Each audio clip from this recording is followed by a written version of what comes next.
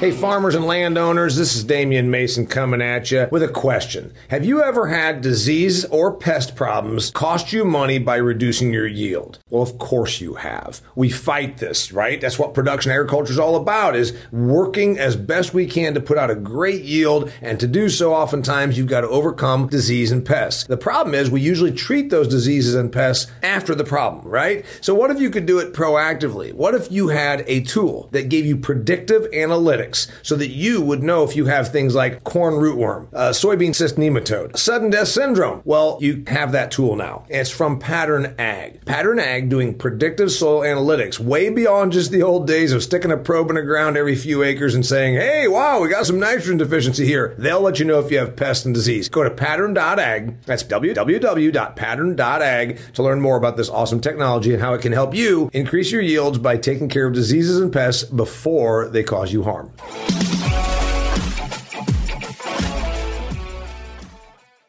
Well, greetings and thanks for being here. Another fantastic episode of the Business of Agriculture podcast coming your way. If you listened to the previous episode, you know that I have on a panel from the Association of Equipment Manufacturers who recently published what we're going to call the future of food. It's 13 trends that are impacting and will impact the industry of agriculture. We had really good dialogue on the first 6 of those trends: environmental impact, about water optimization, increased protein demand for a population that is getting, we hope, a little bit more economically stable. Certainly the last 2 years have been a struggle for the poor people. We talked about supply chain shortening, and then we also talked about geographic shifts. This has been going on for a long time, as Grant and I talked about, where we grow different stuff in different parts of the world. And maybe it's because of climate, maybe it's because of demand, maybe it's because of a new industry that came up. We're going to be getting into that also. Things like renewable diesel. We're going to be talking about that. And then we ended with a discussion about food traceability. And the point being there that we have an increasing, especially in affluent societies like the United States, developed economies like ours, Europe, Canada, Australia, et cetera. We have a demand from our consumers. And a lot of what we're talking about here really does come back to, is it the consumers demanding this? And in many cases it is, but it's also a marketplace that's an evolution and that's going to affect us. And then we better, respond by being adaptable to survive. So we got through the first 6. We're going to give you the last 7. A number 7 trend that you guys had covered in your article. Farmers adjust in response to emission regulation. This is a hot topic right now. This is what's happening with Canada and the Netherlands. It's all about emissions. I have, in the last 30 days, I have heard nitrogen and nitrous oxide in 4 different agricultural discussions I've been in. If we ever talked about nitrous oxide before, it was about you used it for fuel in race cars or as laughing gas. And now we're talking about it as some evil poison that agriculture is guilty of emitting. And by God, we're going to have to straighten this out. I'm telling you, this is all a new thing. So this one right here, leading off episode number 2, response to emission regulation. We got, if you hadn't listened to episode number 1 on this topic, I've got Mike Gomes with Topcon. I've got Ben Smith with Kubota, Grant Good with AGCO, and then Kurt Blades with the Association of Equipment Manufacturers. I'm going to go to the tractor guys. Emissions. Grant, Ben, what's the deal? Yeah. So emissions is something that, all of us that have built diesel engines and put them in tractors and those types of things. We actually know what nitrous oxide is. And we do realize that we've been fighting a battle on reducing the amount of emissions that our diesel engines produce. In fact, we've really come a long ways, but we're actually going to come quite a bit farther. What I would say about this is, in agriculture, you're starting to hear about you're starting to hear about hydrogen and those types of things.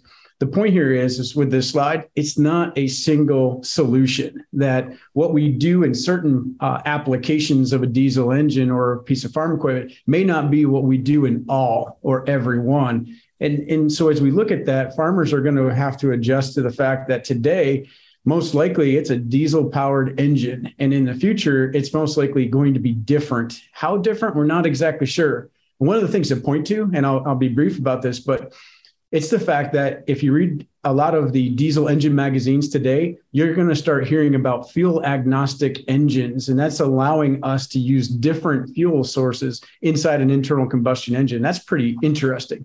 not also you can't pick up the Wall Street Journal or turn on the television and not see something about electric vehicles, and you're most likely going to see them come to the farmstead as well in certain applications. Ben, this is a cool thing, but I'm a realist, and I tell my suburban friends, we burn diesel. In fact, your entire food system is predicated on us having access to fossil fuels. My Iowa farmer pal tells me 5.5 gallons of diesel per acre farmed on average. Now, that includes the trucking, but also the combining, any little bit of light cultivation, et cetera. That's a lot of diesel of gallons, right? And our tractors, the stuff that you are making there at AGCO right now, Grant, is more fuel efficient and better for the environment than the Alice Chalmers that rolled off the line in 1969. They're cool to look at, but they were not exactly what you'd call environmentally friendly tractors from the old days. So aren't we already doing a good job? Absolutely. I mean, I think we've come a long ways, Damian. I mean, you look at, where we are now. I mean, I think if you compare the emissions output of a, tier 4 final or tier 5, machine, I think a lot of times we're cleaner than the air in some of these downtown municipalities. So, I mean, it's really, we've come a long ways. And you look at the farming industry as a whole, and we're one of the few industries that can actually have a net positive, impact on the environment in this capacity rather than a net negative. So I think it also comes down to the law of diminishing returns when we come to that. I mean, you look at, what we have to do to get to these, assuming it's diesel powered and continuing to be diesel powered for practicality's sake. I mean, you look at what we have to treat and what we have to do to get there. The environmental impact of doing those things also starts to add up when you look at the whole supply chain. So, rare earths and diesel, exhaust catalysts, urea, all of these different things, it all adds up and you have to look at the whole picture. Do we eventually get rid of DEF? That's a pain in the ass. I'd love it. I want to weigh in here just a little bit when we talk about, just the bigger picture of reducing emissions. And one of the concerns that I think we all have that are in the engine space or the off-road equipment space specifically is I am concerned, rightfully concerned, that well-intended but ill-placed regulations will limit what we can do here.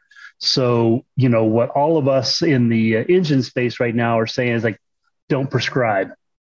Diesel engines can go a very long way and still continue to get better. There's a lot of potential with hydrogen. There's a lot of potential with methane, but don't push us down a path that, sounds really good like electric, but recognize that it's got environmental consequences that we haven't quite thought through just yet. So, I mean, I love diesel engines. I love the latest generations of diesel engines. I mean, a low idle purring diesel engine as a generator is a beautiful thing. They're great, but it has a little bit of an image problem because it is diesel, and that's because of the smoke roll that came out of those diesel engines that you referred to before that were made right here in this factory. I'm setting it in Wisconsin.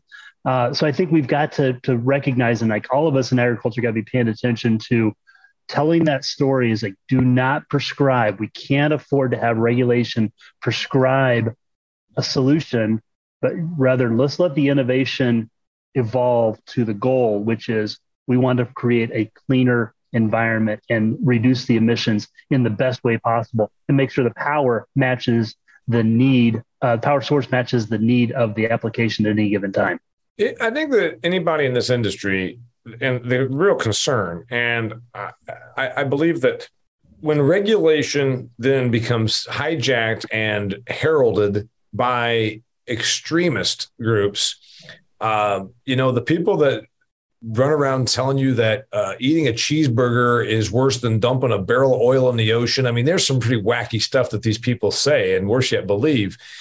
If these movements become activist endorsed and activist written, which happens sometimes, we're in a position where we can't win. We can't, the science that they always quote about how a cow is worse for the environment than an internal combustion car. I mean, it's just not even accurate. But that's where this is a real concern for me, especially as it relates to the livestock industry. Again, 98% of Americans want to eat meat or milk or cheese or eggs. And the extreme group that is out there telling you that we need to legislate away cows Yeah, it's happening in Holland. It truly is right now happening in the Netherlands. So that's the concern I think most people would have. Yeah. And the fact is, Damien, we live in a society where most people haven't been hungry for generations. And that's where a lot of this comes from. I think if we ever get there again, that's a lot of the thing that disappears pretty quick. So. Yeah, Damien, as our California resident, because there are people who do live in the land of fruits and nuts, figuratively and politically. I mean, there are some crazy ideas out there, and I think it kind of comes back to Kurt's bit of the fact that, as agriculturalists, in often cases we have the science on our side. We just we just don't yet prove it, right? And I guess that's the big piece of that is that because we're seeing in Europe where regulations are being prescribed at us, right? And I think that's where the science is on our side. We just got to do a better job of proving our case. Yeah. I'd also throw in there the fact that we're going to have more innovation, right? We're going to have new technology. We're going to have those types of things. To Kurt's point, let's make it happen kind of naturally. But we will have new technology, and we will have innovations that come from our abilities or at least the viability of certain things coming into our industry and being able to harness that. Yeah. I think that there's a lot on this one right here, but we're all concerned about. Like I said, that this is the one that we're seeing happen in places like Holland, and it's when they have a thing called the Dutch Minister of Emissions and Environment. That's her true title, and she says, "quote," and we just read this and released it in a podcast here, that there's going to be some liquidation. She is interesting. We're going to destroy some farm economies. But that's just what we have to do. I mean, and it's frightening to, I think, most people in ag. Incidentally, wasn't it Grant that said most of us have never been hungry? And in the previous episode, he got sore at me because he thought I was picking on his home state of Kansas. And he says, no one's ever been hungry. Over his left shoulder, if you're listening and you're not viewing this, is a black and white image of a feed yard with some cows at the bunk, some cattle at the bunk. I'm kind of thinking about steak. I can look at animals on the hoof and get hungry for steak. Doesn't bother me a bit, just so you know. Number 8, efforts to decarbonize, create adjacent economies. We're sticking with this whole environmental thing. I had an interview with a Truterra person the last month, and she used the word ecosystem marketing. Never heard of this at all until the last year or 2 or 3 in ag. The idea that we as landowners could get compensated for harnessing stuff like carbon out of the air. Who wants to take this? I'll start us off. Go ahead, Kurt. Yeah, Kurt, you go ahead and lead. Well, here's where I think we want to stay on here is like, adjacent economy. We use the words carefully there. Adjacent economies will develop. I think there's a lot of promises that are being made to farmers that they're going to get rich on a carbon economy. I'm not convinced of that just yet. I think what we can say is that you can't sequester carbon without green plants. We kind of know that. Mm-hmm. And who grows green plants? Farmers. Mm-hmm. I would just hope that as this adjacent economy develops, those landowners and those farmer stewards are able to get a whole lot of that value that's generated by that carbon economy. Yeah, Mike. Right, sure thing. And Damien, so our company, Topcon, we manufacture sensors, and one of those is the NORAC boom height control sensor, right? So we know the height of the ground and the height of the crop, right? And so to me, agriculture, and because we are creating so much in green plants and so much in biomass, we now have the ability to measure those things, right? And when we're measuring what we're creating, we can create a benefit around it with data, with documentation of practice. And so to me, most of agriculture has been doing the right thing for a long time. We just now have the ability to prove it, right? And in proving and using data to prove things like that, right? Because I am growing so much crop, right? And I am creating this additional benefit because I am cultivating green plants in regenerative agriculture in a regenerative world, right? Those, to me, me, those begin to roll up to at least some version of a win or some version of additional revenue for farmers. Right now, I'm not saying it's going to replace the primary, but the idea that it's going to augment, that it's going to help, right? That it's going to be another additionary benefit to what we're doing. To me, I see that in the next 10 years per se. Yeah. Well, and we talked about the economics of doing more with less too, and I think this plays into that as well. In terms of, Damien, we discussed the carrot or the stick. Maybe this is where one of those carrots is. So I got a couple of thoughts on this. I heard about this sort of thing when I was speaking in Alberta for Trimble several years ago at a conference, and it was all new to me. But then once you got your few dollars per acre, you also were told what practices you are allowed to do and not allowed to do. So I guess I'm going to throw it out there to the panel. As part of this whole us getting a few dollars per acre from government or private industry or from Google or whoever, are we also going to be told, oh, and here's what you're going to do to get your few bucks? You're going to do this or this. Now, right now, it's not that way. The Truterra people will tell you. A former sponsor here of my podcast was Nori. They're a carbon marketplace, and they say, we'll give you scoring on what you're doing, but we're not going to make you do anything. Is that just for now? What do you think, Ben? Yeah, I'll kind of start. And, all the research I've done on this, which is maybe not as much as I'd like to do, because this is something I'm kind of passionate about, is the fact that they are looking at potentially having you make a farming change. And a lot of that has to do with just trying to make sure that you're sequestering that carbon and not releasing it. And I think one of the things is that today, to Kurt's point, is that we don't have all of the things we need to be able to make this work. Or at least it's very new, and it's what I know is being done is very difficult to track and trace and measure, and that I think is what leads this. I don't know if I see the dollars really coming and having that potential mismatch between what the landowner and what the farmer, because they could be two different people, making that all work. I think this is something that as we move into the future, all of those question marks today or the challenges that we're facing today in making this work, they actually get solved. Whether it requires a farming practice change, I'm not 100% sure. I know I've heard that, but it's having that ability to measure. Mike mentioned sensors. We're going to have more sensors, better data. We'll know if we do or don't, but I'm a huge proponent of the fact that if we believe in regenerative ag and protecting that soil or nurturing that soil, that this could be something that helps us as an agricultural community and businesses within agriculture be a little more on the environmentally friendly side, or at least capitalize on those that are trying to be carbon neutral. I've got a little concern that there's not very many of us that own the 350 million farmland acres or the 900 million ag acres in the United States. We're outnumbered. What if instead of us getting incentivized and opting to do it, we get told you're going to do it? That's my concern on this. And I've not been bashful about putting that out there. Well, so let's hold that thought just a little bit, Damien, for point 13, when we start talking about where the land is owned and the new business models. That's a good conversation around there.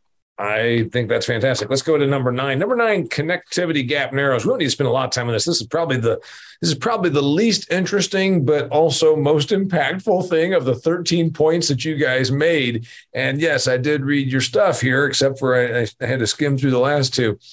We in agriculture, many of us live and work in rural areas, and the rural-urban divide when it comes to technology is. It's not just noticeable. It's a handicap. It's a handicap to us. Your basic point here is that there's a whole bunch of money being thrown at this challenge.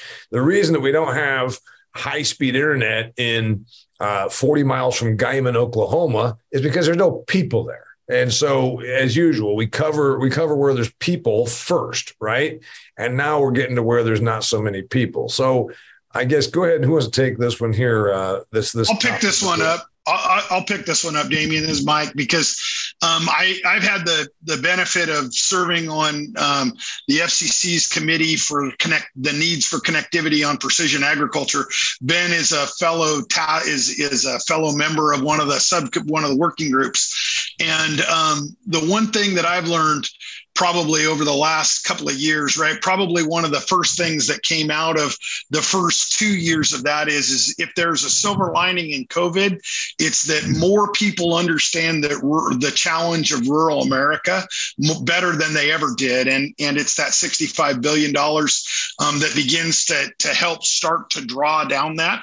I would say the other thing is that one of the other pieces that's really come out of that is that when you improve broadband connectivity for rural America, you benefit not just agriculture, but first education and second healthcare. And if there's two parts in rural America that can get real benefits, it's education and healthcare. Now, agriculture comes along for the ride.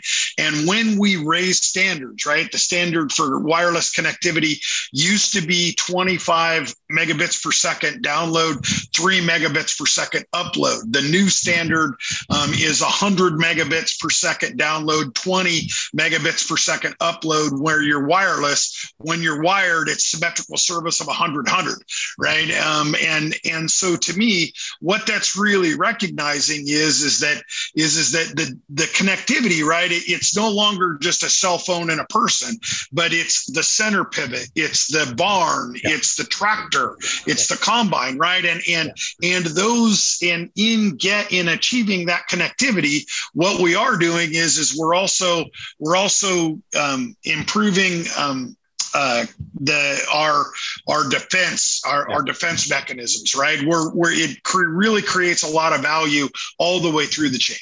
Yeah, and you get into this in another one of your points about the cybersecurity issue, but the reality is, we're not out here with John Deere 40. Wait a minute, John Deere's not on this call. We're not out here with Case 1070s anymore. Wait, he's not on the call either. All right, I'm trying to suck up to my equipment guys here. Anyway, we're out here with modern machinery that's got more computerization than a car or truck. I mean, it's pretty fascinating stuff. And so we do need this high-speed internet. And I agree with you that it's coming and it's about time. The only challenge is by the time we get what we think is high speed, the urban areas will still probably have the next iteration of what is better and faster. Right. But there's something to be said for the tractor implement combinations and what they call working out on the edge, right? So that then they're not dependent on the connectivity and they just report back what they've done. But when they get to a Wi-Fi hotspot, when they're met by the service truck or when they get to the equipment yard, very similar to the way a Tesla does is then they download, then they throw their payload of data out for the day, right? And so you don't have to always have connectivity, but it's a little bit of what connectivity do you need and when do you need it type of thing. Ben had something. Ben, what? Yeah, so Grant's going to laugh because he was a part of the group when this came up. But in fact, Grant, this may be your line. I can't remember exactly, but one of the taglines of the group when we were putting this together earlier this year came up with this tagline that said, "People vote, plants don't." Yeah. Yeah, that's dead on. Well, that's why we tend to be rule takers out here because rural people don't have the numbers. Hey, what is it? I think 17% of the entire U.S. population that lives on about 93% of the land. So I mean, we're just sparse and few out here.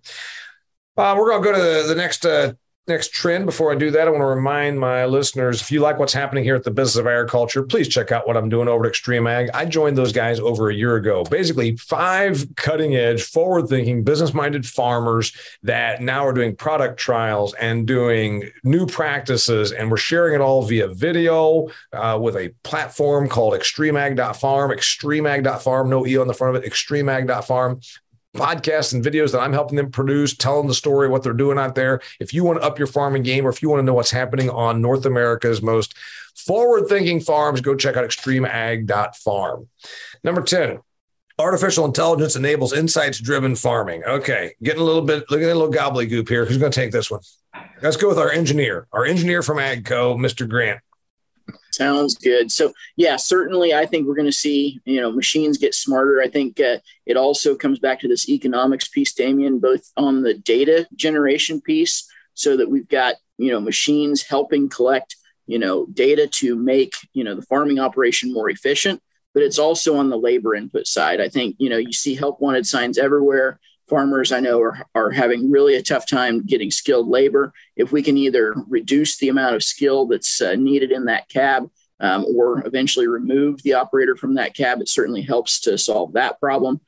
So I think there's going to be a big demand for this in the future, and the technology is finally starting to catch up to where we can meet some of those goals. There's a reality that, again, our suburban people probably get it because they know that right now maybe they go to a store and there's no clerk. They know that there's this issue with getting human labor.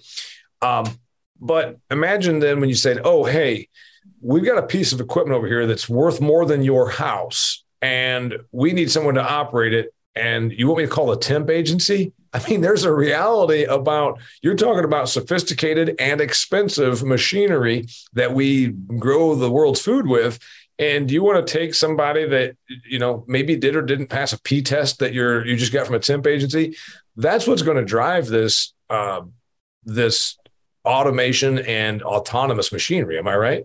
Well, yeah. It's certainly remote and supervised operation, right? It's enabled by connectivity. It's enabled by the ability to get remote support, right? There are a number of things, but I think one of the other things, Damian, is that Grant's a planter guy, and he's got to talk a little bit about offensive and defensive varieties of seed.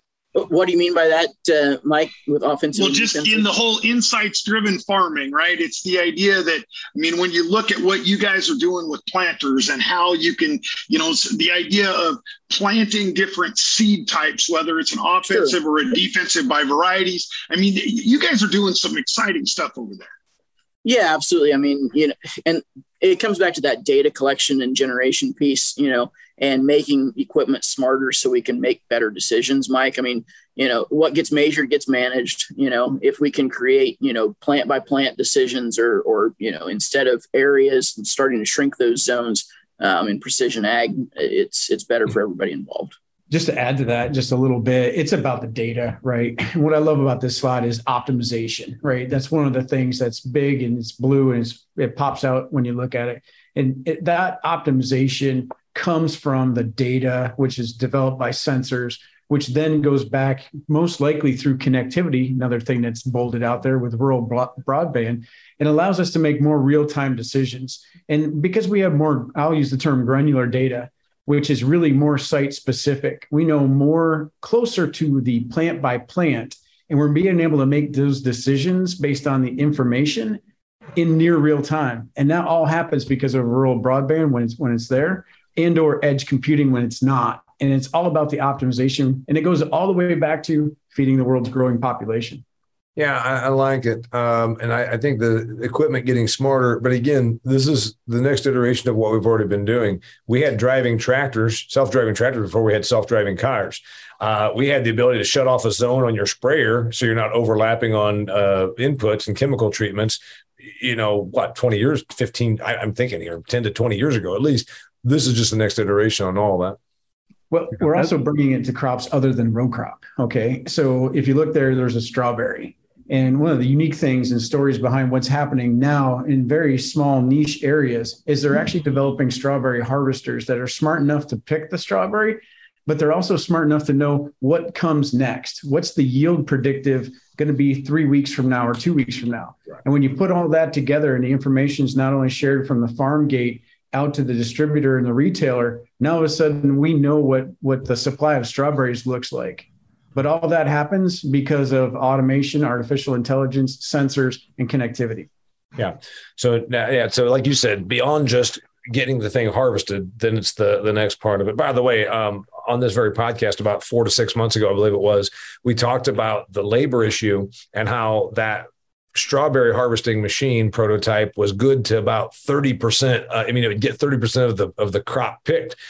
And the guy I had on said, when we get to like 70 or 80%, I bet you'll see those things in mass. And I said, I bet you it won't take that long, because if you can't get labor, you'd better get 30% harvested versus 0% harvested. I have a feeling we will see less efficient strawberry automation harvesting, just because that beats not getting some crew there to pick them at all. I don't know how it ended up, by the way.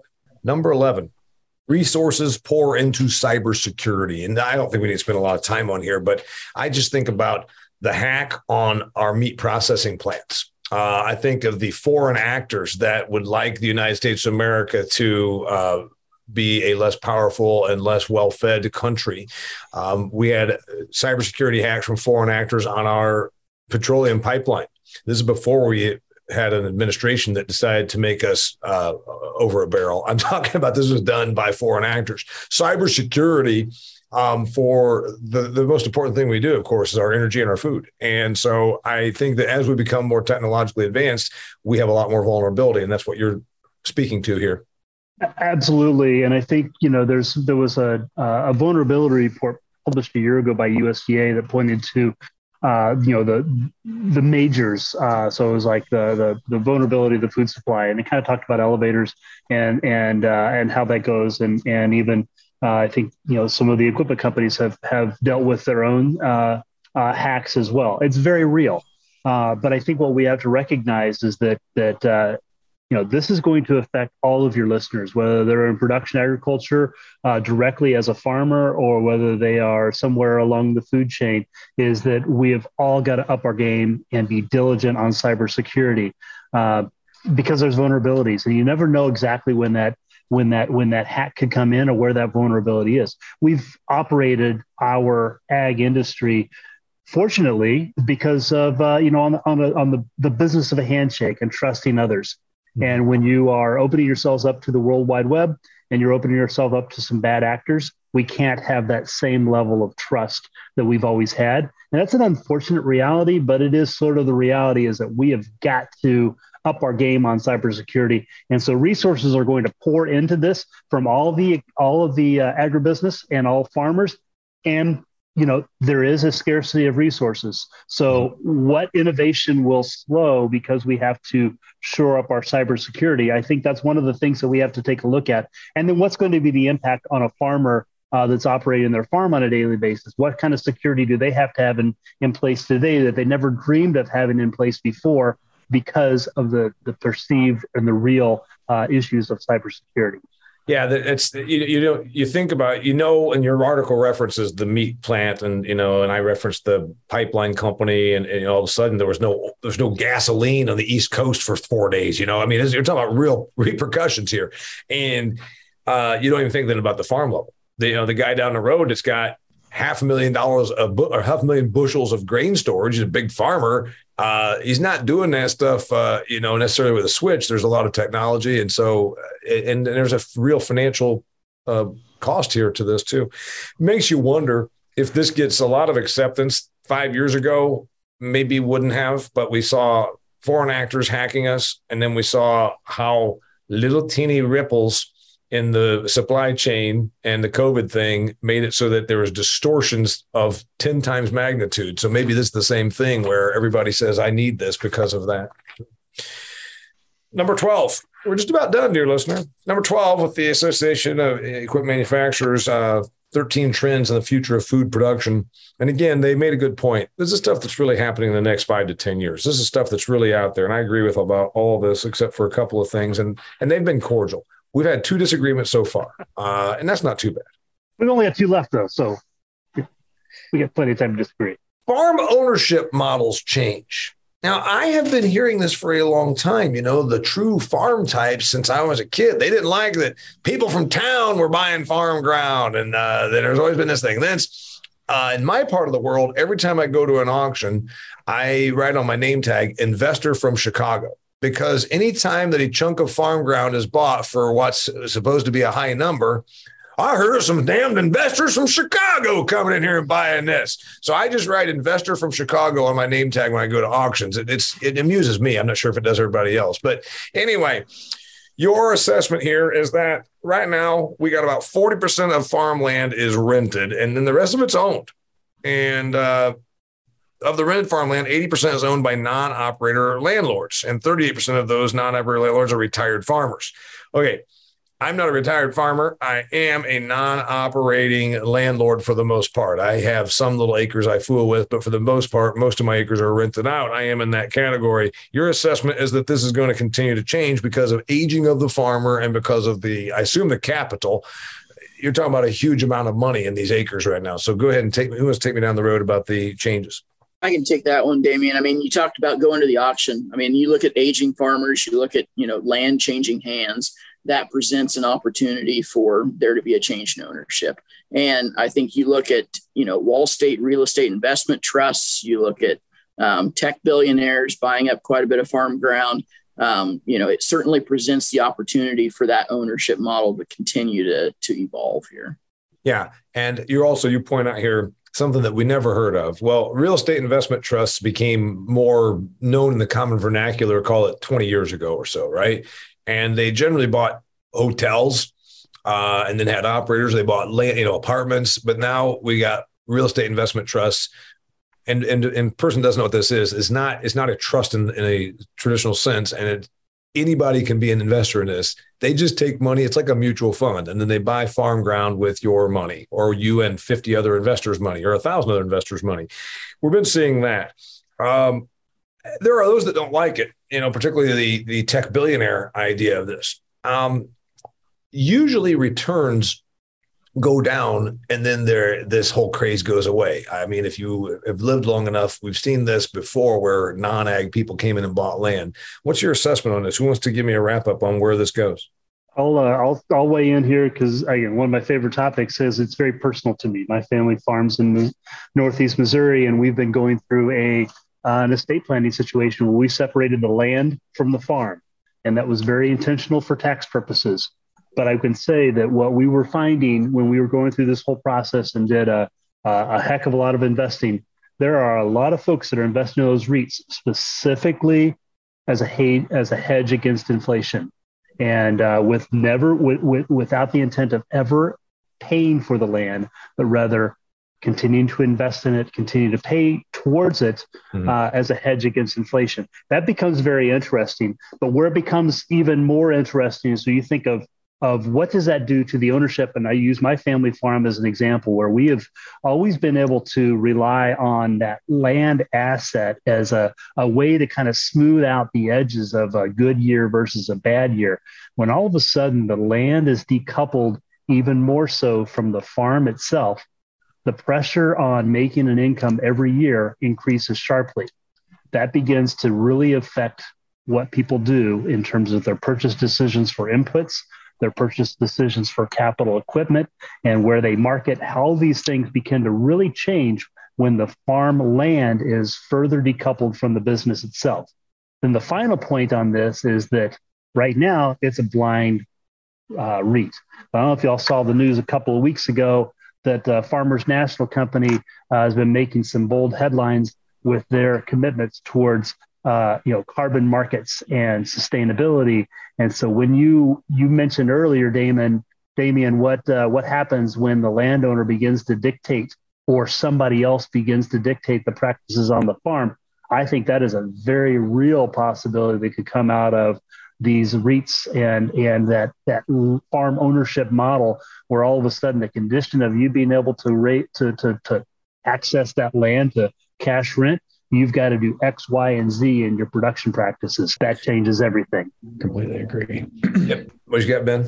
Yeah, I completely agree with that. That's what we see is a convergence between this farm ownership change and then also the idea or the concept of a carbon economy or a carbon marketplace, and the desire to piece together something like United Airlines, right, that emits a bunch of carbon every time an airplane takes off, coupled with here's a farm that has an opportunity to be a carbon sink, and it's putting that together, but it's the restriction on the land.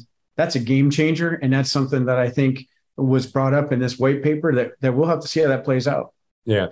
Well, and the thing is, you don't like it, but if you own an asset, and someone else wants to rent it, it's your decision as the owner to make that happen.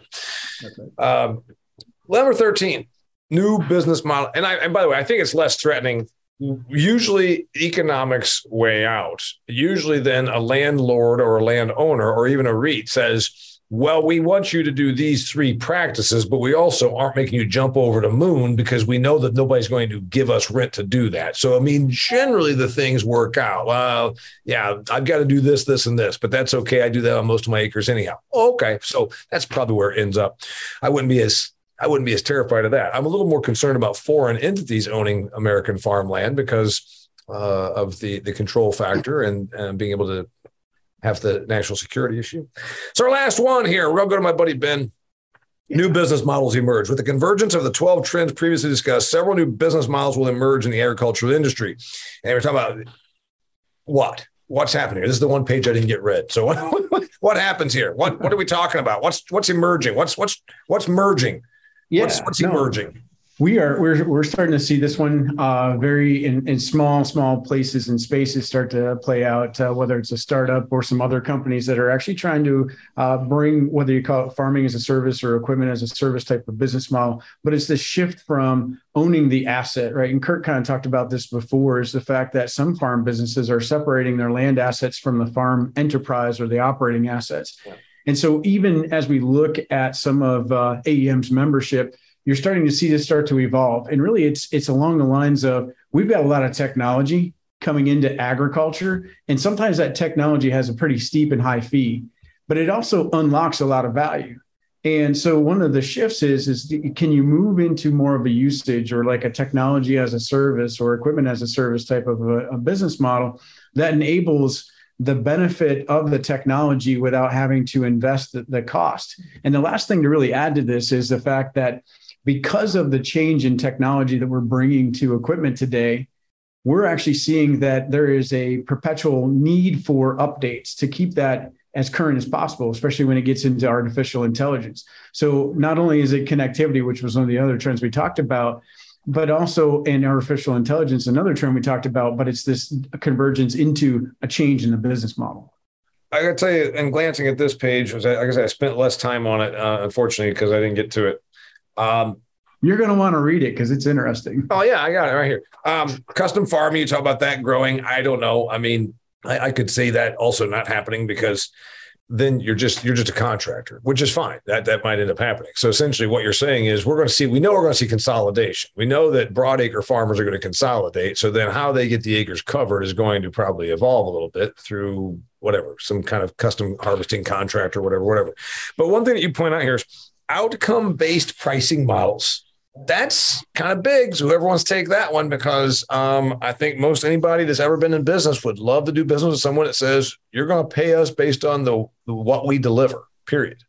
I'll start on it because you know that there was been a lot of mergers on the crop protection side of the ag business over the last 10 years. There have? You might have noticed, I'm not sure. But if I recall some of the early conversations around those justifications for the prices paid for purchases or the justifications for the mergers was the promise of this outcome-based pricing models. Yeah. And so, we're really careful not to say one of these things is going to happen or another. I can't tell you what's going to happen, but I can guarantee you it's going to look very different than the other. So if it's outcome-based, I think everybody kind of wants to go there. There's going to be a lot of the ag business companies want to go there. So if there's enough momentum, somebody's going to try it and somebody might succeed. If that is, as you talk about custom farming, somebody's going to try it and it might succeed. Heck, it might be, if you look at the sheer volume of dollars that are being poured into agriculture, our friends from Ag Thunder track that pretty regularly of what dollars are going in, where they are going, what those investments are going towards. There's a lot of outside money coming into our industry, and there's a lot of outside money that's coming to our industry from folks that don't have the same background in farming that we might have. So there's some creative thinking that's coming into it. It's going to change our business. I don't know if it's going to change it for the better or for the worse, but I think we can all agree it's going to change it for the difference. Right. And Damian, just from the asset side, right? Today, airlines don't necessarily, they may not own airplanes, right? They may lease them. Right. And you can begin to see whether it's tractor implement combinations, whether it's the work that the tractor or the sprayer is doing, maybe because that smart connected equipment can begin to diagnose and then properly dose as it's going down the row. You can begin to see a number of different things, both for the developed world as well as for the developing world, continue as equipment continues to get smarter, faster, and more connected. Yeah, no, I've got you equipment people on here. First off, I agree with all that. I tell my ag audiences, one of the big changes going to happen in the next 10 years is called the Uber effect coming to machinery. No offense to the people that are in the machinery business, which I know you all are. Why in the hell do I have $2, $3, $4 million worth of equipment sitting out here in my tool shed that gets 100 hours, 200 hours put on it a year, maybe for a large grain operation?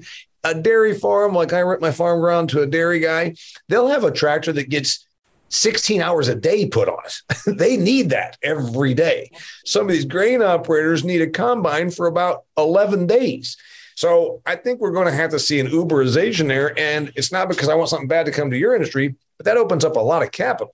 And all of a sudden, if I don't have to have a car because I just hop on an Uber, I got money I can put into something else. So I think that's going to happen. Am I right? Well, Dave, I agree with you, Damian, but those are fighting words. I mean, you're talking to the guy that's trying to help people sell more equipment every day. So let's be a little bit careful on that one, although I tend to agree with you. But my job every day is to make sure that the other folks on the call here sell more equipment every day. But I think we're all looking at this with a very open mind and saying, don't know what's going to look like. And I think we can all agree that the capital business is going to look very different. How farmers invest in their capital is going to be very different. Just so your members know, I'm not in any way rooting on the demise of their industry. Listen, I was once I was a Bill Clinton impersonator when I started out. I knew about finite amount of time to make one's living. Trust me.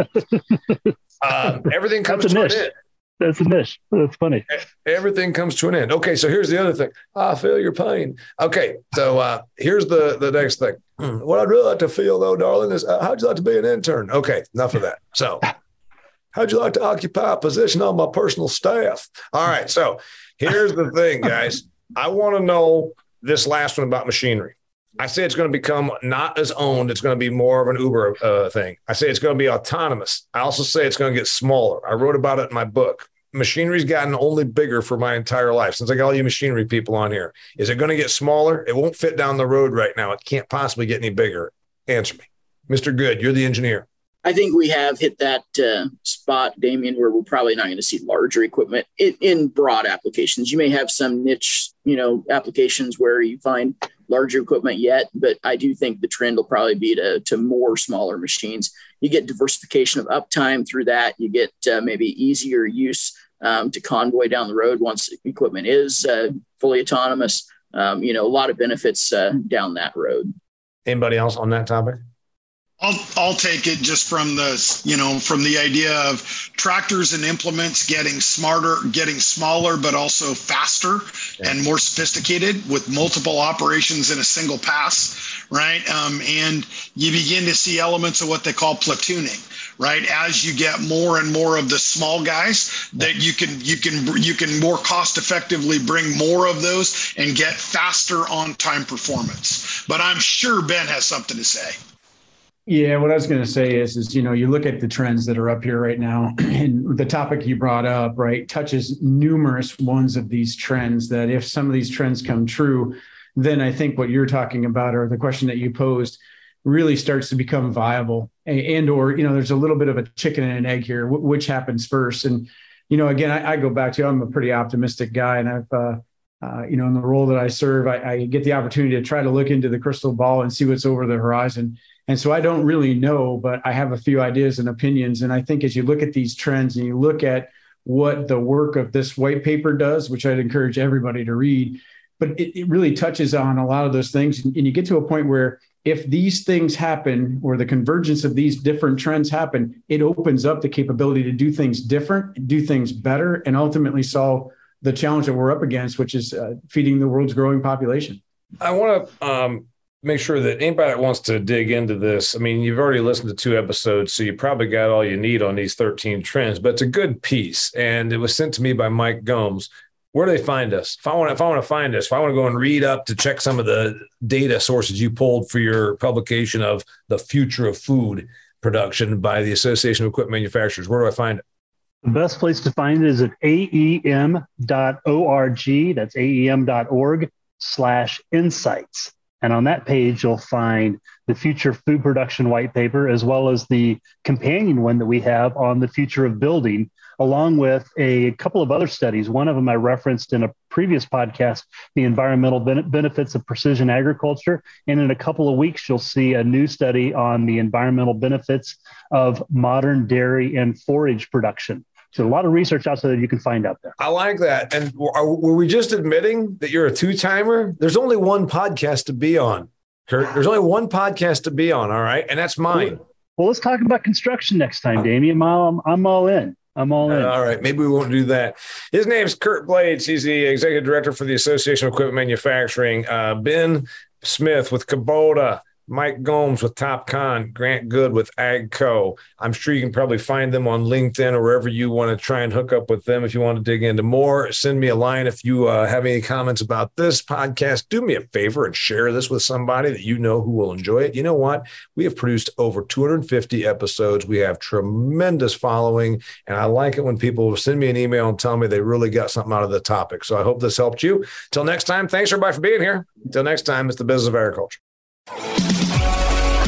Hey, thanks for being here. This episode of the Business of Agriculture was brought to you by Pattern Ag. You've heard me talk about Pattern Ag because I think it's a pretty cool concept. New technology that allows you to predict the problems you're going to have and therefore treat them before those problems cost you money. What kind of problems am I talking about? Pests and disease. Things like cordon rootworm, sudden death syndrome, cyst nematode, and a whole bunch of other bad things that happen out there in the field that can cost you money. Guess what? Pattern Ag will let you find out ahead of time if the disease or the pest pressure is there, and therefore you're treating it before it costs you any money. What a great concept. Go to pattern.ag, that's www.pattern.ag, to learn more about their product, their technology, how it can make you money, save you yield, and also where you can find a rep that can come out there and do the work for you. Pattern.ag.